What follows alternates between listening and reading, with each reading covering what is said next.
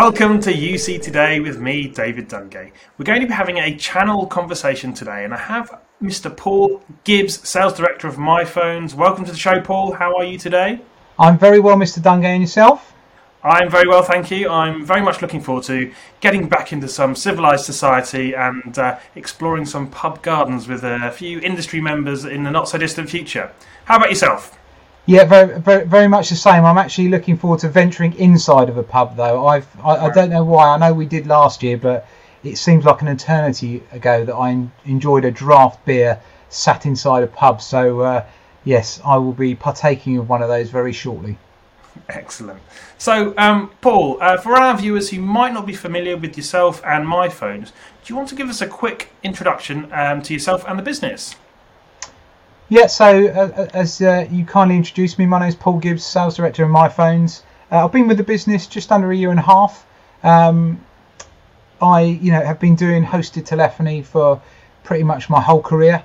And I joined MyPhones because I saw an opportunity, frankly. I think that the business had operated very quietly and sort of under the radar, but had accumulated, what is now over 85,000 seats. Which is fantastic, and because of that, we had a look at what we needed to do to reinvigorate the brand and take it out to the channel, and that's really what we've been looking at over the last sort of 12 months. Excellent. So, over the last year, do you want to give us a bit of an update on what you've been doing in the market? What products and services have you released to really empower your partners to go forth and prosper? Yeah, as I said before, I think the brand was reasonably quiet, and so we rebranded. That was probably the first thing we did, and really took our message out to the channel and spoke with a much louder voice. Hopefully that's not just mine, but yeah, we spoke with a much louder voice really out there, and that came in a number of ways. So it was brand, it was a refreshed portal. So we completely reinvigorated our portal, which our partners really loved, and then you couldn't ignore the charge with Microsoft Teams. So Microsoft Teams integration became very apparent that we needed to integrate with MS Teams. So we worked very hard. I say we worked very hard. The development team worked very hard to launch Microsoft Teams, and it wasn't just launching Microsoft Teams integration, it was actually making it stand out against our competition. And I think the way we've done that is, our integration is very elegant. And what I mean by that is it's very easy to integrate, it's very easy to set up. There's no diving into other portals or having to do certain things. It's incredibly easy and incredibly elegant. And that was, for us was a key differentiator. So the launching of Teams. And then, really, we've got a number of things coming down coming through the roadmap as we speak. So I think you'll see a lot more from us over the next few months. So, Paul, tell me a little bit more about your Microsoft Teams integration. There are many, many routes for partners to work within the sort of Teams ecosystem, especially when it comes to adding voice services into the product. Why the integration route, and how does that differ from perhaps some of the other methods we're seeing out there in the market? I think the biggest challenge was perhaps education around what is Microsoft Teams, what can it deliver, what can't it deliver, and if I take certain flavors of breakout with Microsoft Teams, what do I get and what don't I get? So the first thing was we added a whole Microsoft segment to our academy.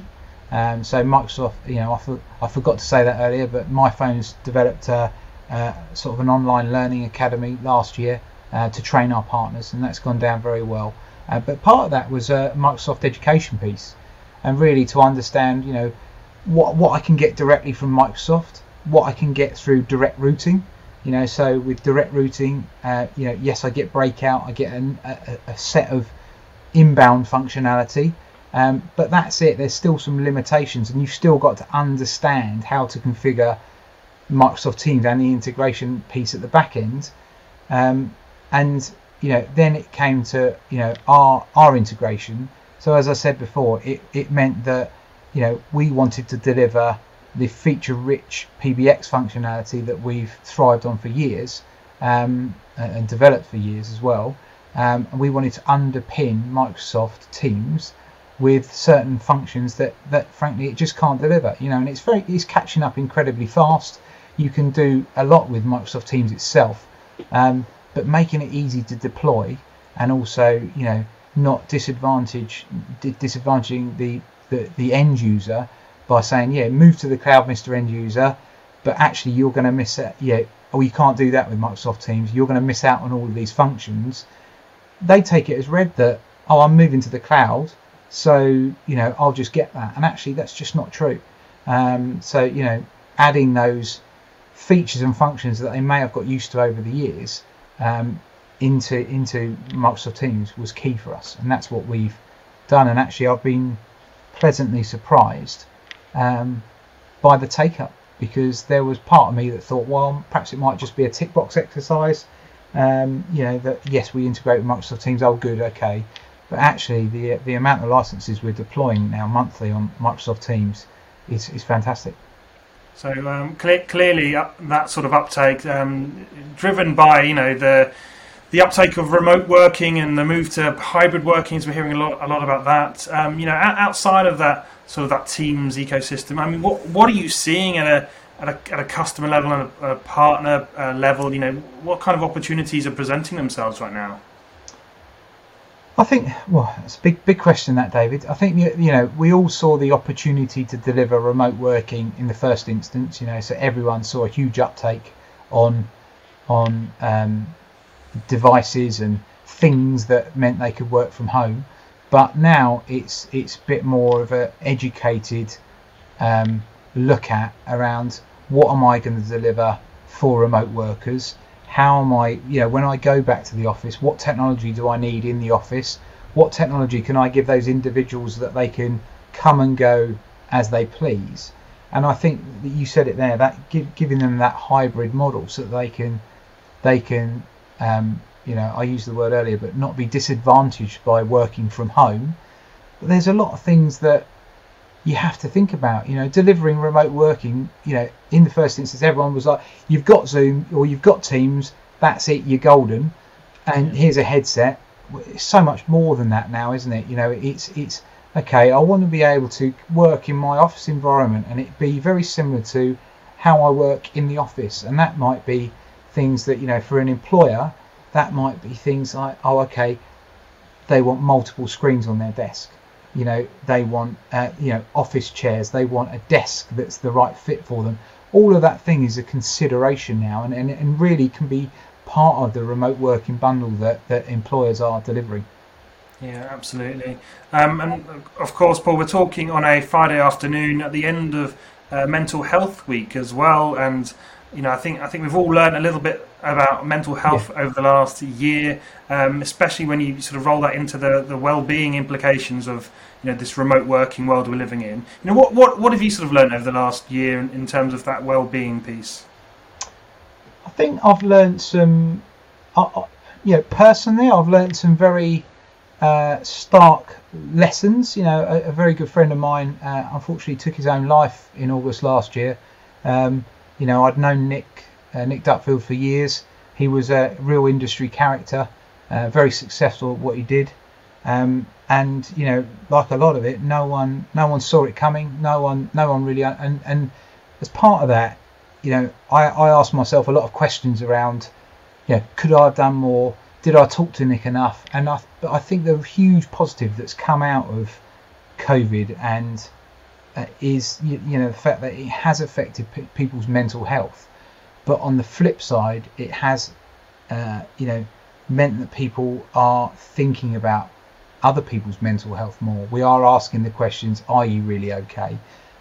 We are listening, and hopefully we're looking out for the signs that people are quietly struggling. But I think enabling people to talk more and being open and saying you can have a chat with me about that is key, because I think from my point of view, it was hard to understand when someone was so successful and on the outside had such a nice life, why you would do that. But I think now mental health is key, and I'm really pleased that we've had this week. And looking at LinkedIn and Facebook, people have put some incredibly brave posts up around their experiences with their family and their friends and how they coped with it. And I just think it's fantastic that we're all talking more, and there's lots of different avenues to go down to get to that before you get to that point.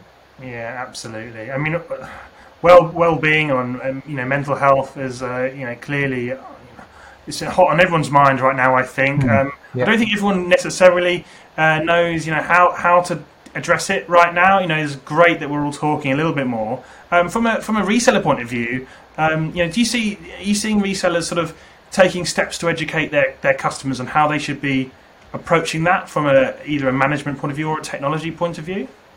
Because I think it comes hand in hand. So from a management point of view, we are seeing resellers and end users alike, their businesses, right? So they're putting steps in to say, okay, we need to deal with, or not we need to deal with is the wrong word. We need to put steps in place that our employees know that they've got someone to talk to. So a lot of people have trained their employees on mental health, being the person that they and putting them forward and saying, if you're struggling, you can come and speak to these individuals, trained individuals, and they'll listen. I think the remote working side of it, the clue's in the word. It can be quite lonely. It can be quite remote, and I think getting the balance right between human interaction and also the benefits of working from home has been the challenge. So I know a lot of businesses, and actually the business that own us, Southern Communications, we did a survey. We've got around 370 people, and I think we're no different to the whole industry in the fact that what came back was quite a blended approach of a sort of, actually I'd like to be in 2-3 days a week and then work from home for the remainder, because that gives you that human interaction, seeing people, bouncing off each other, and even talking about any issues that you might have, and then going back to working from home, so you can deal with the sort of the life admin and the any family commitments that you've got whilst you work from home, and it's getting that balance right. And I think in the long run that will be a hugely positive step for everybody, because you'll get that balance. We won't be tied to our desks 9 to 5 days a week. It'll be a better balance, and I think that'll benefit the family environments hugely. Yeah, I absolutely agree. I don't think I think we've got some things to figure out as an industry, as all of our business community does. Yeah. But it feels like we're getting a little bit closer now, and people are becoming aware of those key issues. But Paul, tell me, so as a vendor, your view of the hosted market. Here in the UK, it's a very competitive place. After 12-18 months of a pandemic where we saw people racing home and deploying these remote technologies, including yourselves. What does a hosted market look like to you today? I think we have to be very real about it and look at what resellers have had to do to help their end users get through this pandemic. So the behaviours that certainly we've seen have been that the smaller resellers, or the small to medium resellers, have perhaps been looking to shore up their base, to go out to their customers and perhaps re-sign them onto longer term contracts and really secure their relationships for the long term. And the larger resellers, of course, we all want to sell new stuff every day, and that goes through small to large resellers.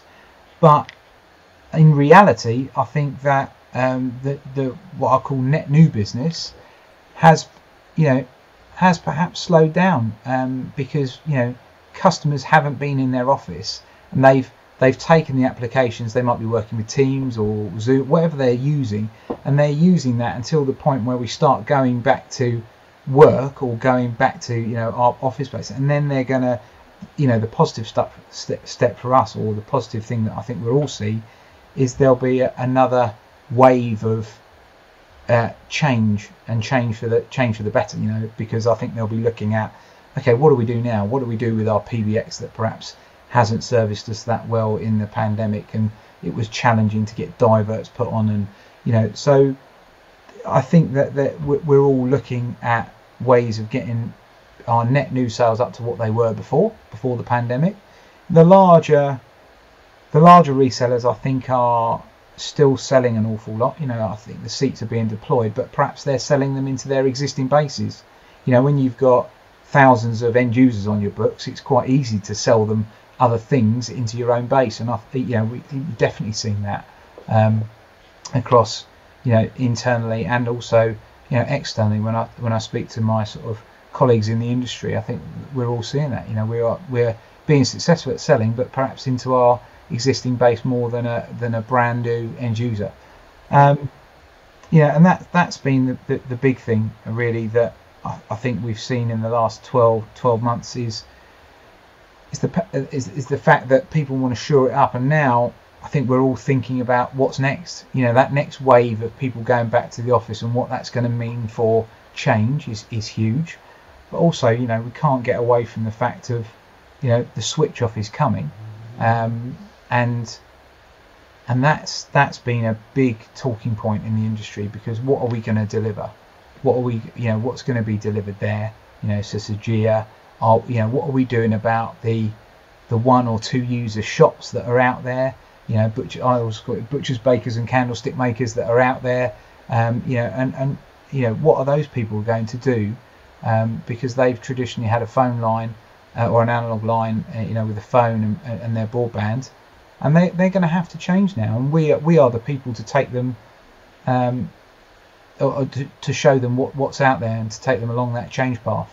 So absolutely. Everyone's been sort of educating themselves of how they do that. Yeah, the channel's going to be so crucial in this period of change. For small businesses particularly. The switch off, obviously, referring to the switch off of the ISDN network in 2025. We've had we were talking about it for 6, coming up to 7 years now. Are your partners, are they ready for this, or maybe I should ask, are the customers ready for this? We've seen a huge amount of change in the last 12 months, but I think in a lot of ways we needed, a bit of a catalyst to get people in the right position. But are we there yet? I think, that's a big statement, right? But, if you look at what's happened in Europe, some countries knew that change was coming, but kind of just didn't believe it and just didn't do anything. And then it got switched off, and then you had hundreds of thousands of end users sat there with no services. And, I hope that doesn't happen with us. And in fact, I know it won't happen with us, because, as a channel, I think we are very good at looking after our end user bases and showing them the services that they need to adopt. And if they don't adopt them, this is what's going to happen. So I think that's perhaps been, a lot of resellers are looking around for services that they can roll out that will replace that technology for their end users, because they are in their hundreds of thousands, in fact probably millions, but it's that they're out there, and those businesses are going to have to change in a certain time frame, because once the copper or the analog lines get switched off, it's a huge change. What am I going to run my broadband on, and how my service is going to be delivered? So a lot of people are looking to do a bundled offering and say, okay, Mr. Customer, we'll offer you this now, and as part of this comes your connectivity, also comes up your hosted telephony, and they might not even call it hosted telephony, your telephony to replace your phone that you've had for many years sitting on your the hairdresser's front desk reception. That can be changed, and here's the monthly price, and it's about making it easy and making it easy to understand. So I think a lot of our resellers are looking at that service and how they can deliver it. Yeah, absolutely. So, well, they say change is the only constant in life, right? So, but of course, we've seen looking at the M&A and the deal activity here in the UK. A lot of partners are taking this period or this opportunity, if you like, to actually get out of the market or sell up. I mean, what are you seeing on that front? Are you seeing that sort of consolidation? Huge amounts, yeah, huge amounts. Look at some of the purchases and some of the companies that have been bought in the last couple of months alone. It's a very buoyant marketplace for purchasing and consolidation. I think a lot of resellers are actually looking at how do I drive my business forward, and can I drive my business forward without investment externally? So if I want to take it from a £2 million business to a £7 million business, it's not easy. I'm going to have to invest a lot of cash in personnel and different models of selling and the way we go to market. So a lot of them are looking to the experts, and those experts are the people that have perhaps bought a lot of businesses. If you look at Southern, as an example. We've bought, I think, 24 businesses in the last 5 years, and every day's a school day. You buy a new business and you learn something when you do that purchase. But I think it's very active. I think a lot of resellers are also looking to value their businesses. Okay, I've been working on this business for 10 years. What's it worth? And to get to that next level, I think there needs to be more education around what you need to do and what steps you need to put in place to drive your business valuation on, because it's not that widely talked about, and actually I think the thirst for knowledge in that market, if I was a reseller and I want to drive my business on, what am I going to need to do? How do I do it? And is it kind of worth it? Am I going to get the return that I want by doing those steps? So again, I think that's on us as a channel to openly talk about what makes businesses desirable and or not. Well, the big question then, Paul, what makes a partner base, if you like, an attractive proposition? What are those drivers of value that you talk about? So I think they're multifaceted, really, but I think one of the biggest thing we can't get away from, what makes a business incredibly attractive, is their percentage of recurring revenue.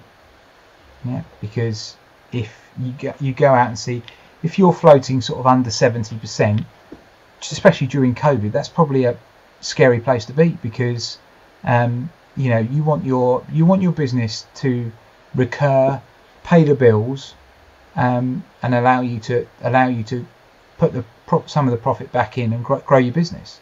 And recurring revenue is key. And for those that were perhaps living hand to mouth, or they needed certain amounts of cash in every month to keep going, yeah, it's been a challenge. And hats off to all those guys that have pivoted and changed and weathered the storm, because I think that's exactly what it has been. But my big thing is recurring revenue, and of course you've got customer base, contract terms, but actually when you get to the nuts and bolts of it, recurring revenue and EBIT are the two main are the two key things that I think a lot of purchasing business will look at. How much, what's your EBIT, what's your recurring revenue, how long are the contracts, what does your customer base look like? You don't want it too heavy in one vertical. We've seen that quite a lot as well. And you don't want your business top heavy. So you don't want to have 3 or 4 massive customers and a smattering of small ones. You want that balance to be, quite good. So if your top customer left you, or your top end user left you, it wouldn't leave you high and dry. So, it's looking at all of those composite parts and making your business desirable. And that, I'm talking like it's easy. That's incredibly difficult to do, because none of us turn down business. And if we get successful in a certain vertical, then why should we not drive onto that? But actually diversifying, it does increase your business value. Yeah. Okay, well that's great. Look, Paul, coming to the end of the session today, what I really want to ask you, actually, what are you excited about, other than seeing people again and going, for those industry networking events again? What excites you about the remainder of 2021? I think we've discussed a lot of it actually, David. I think that what excites me is the wave of change that's coming. I think change is.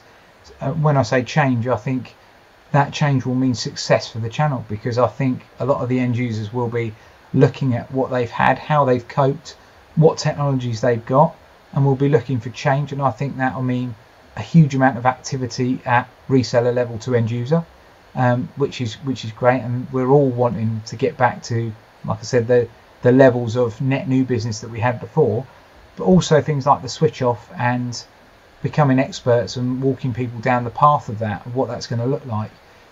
That of course is exciting for us, because we've got the technologies that sit on the other end of that, which is fantastic. So I'm really excited and actually incredibly positive around what 2021 and 2022 is going to look like for the channel, because I think that I wrote something last year, and it's always darkest before the dawn, I think was the quote. But I thought I thought we were coming out of the lockdown, as I think a lot of us did, but we weren't, and it's been a lot longer than anyone anticipated. But I'm touching my desk at the moment. I think with us coming and getting out and about again now, I think the nation can get back to some semblance of normality, and with that we'll become, as a channel, I think we'll be very successful. Well, Paul, look, as always, it's been an absolute pleasure speaking to you. Thank you for joining me. Thank you, Mr. Dungay, and I'll see you soon. And thank you for watching. You've been watching me, Mr. David Dungay, on UC Today. If you like today's conversation, please give us a like and a share on social media. It's always appreciated. That's it from me. Thanks for stopping by.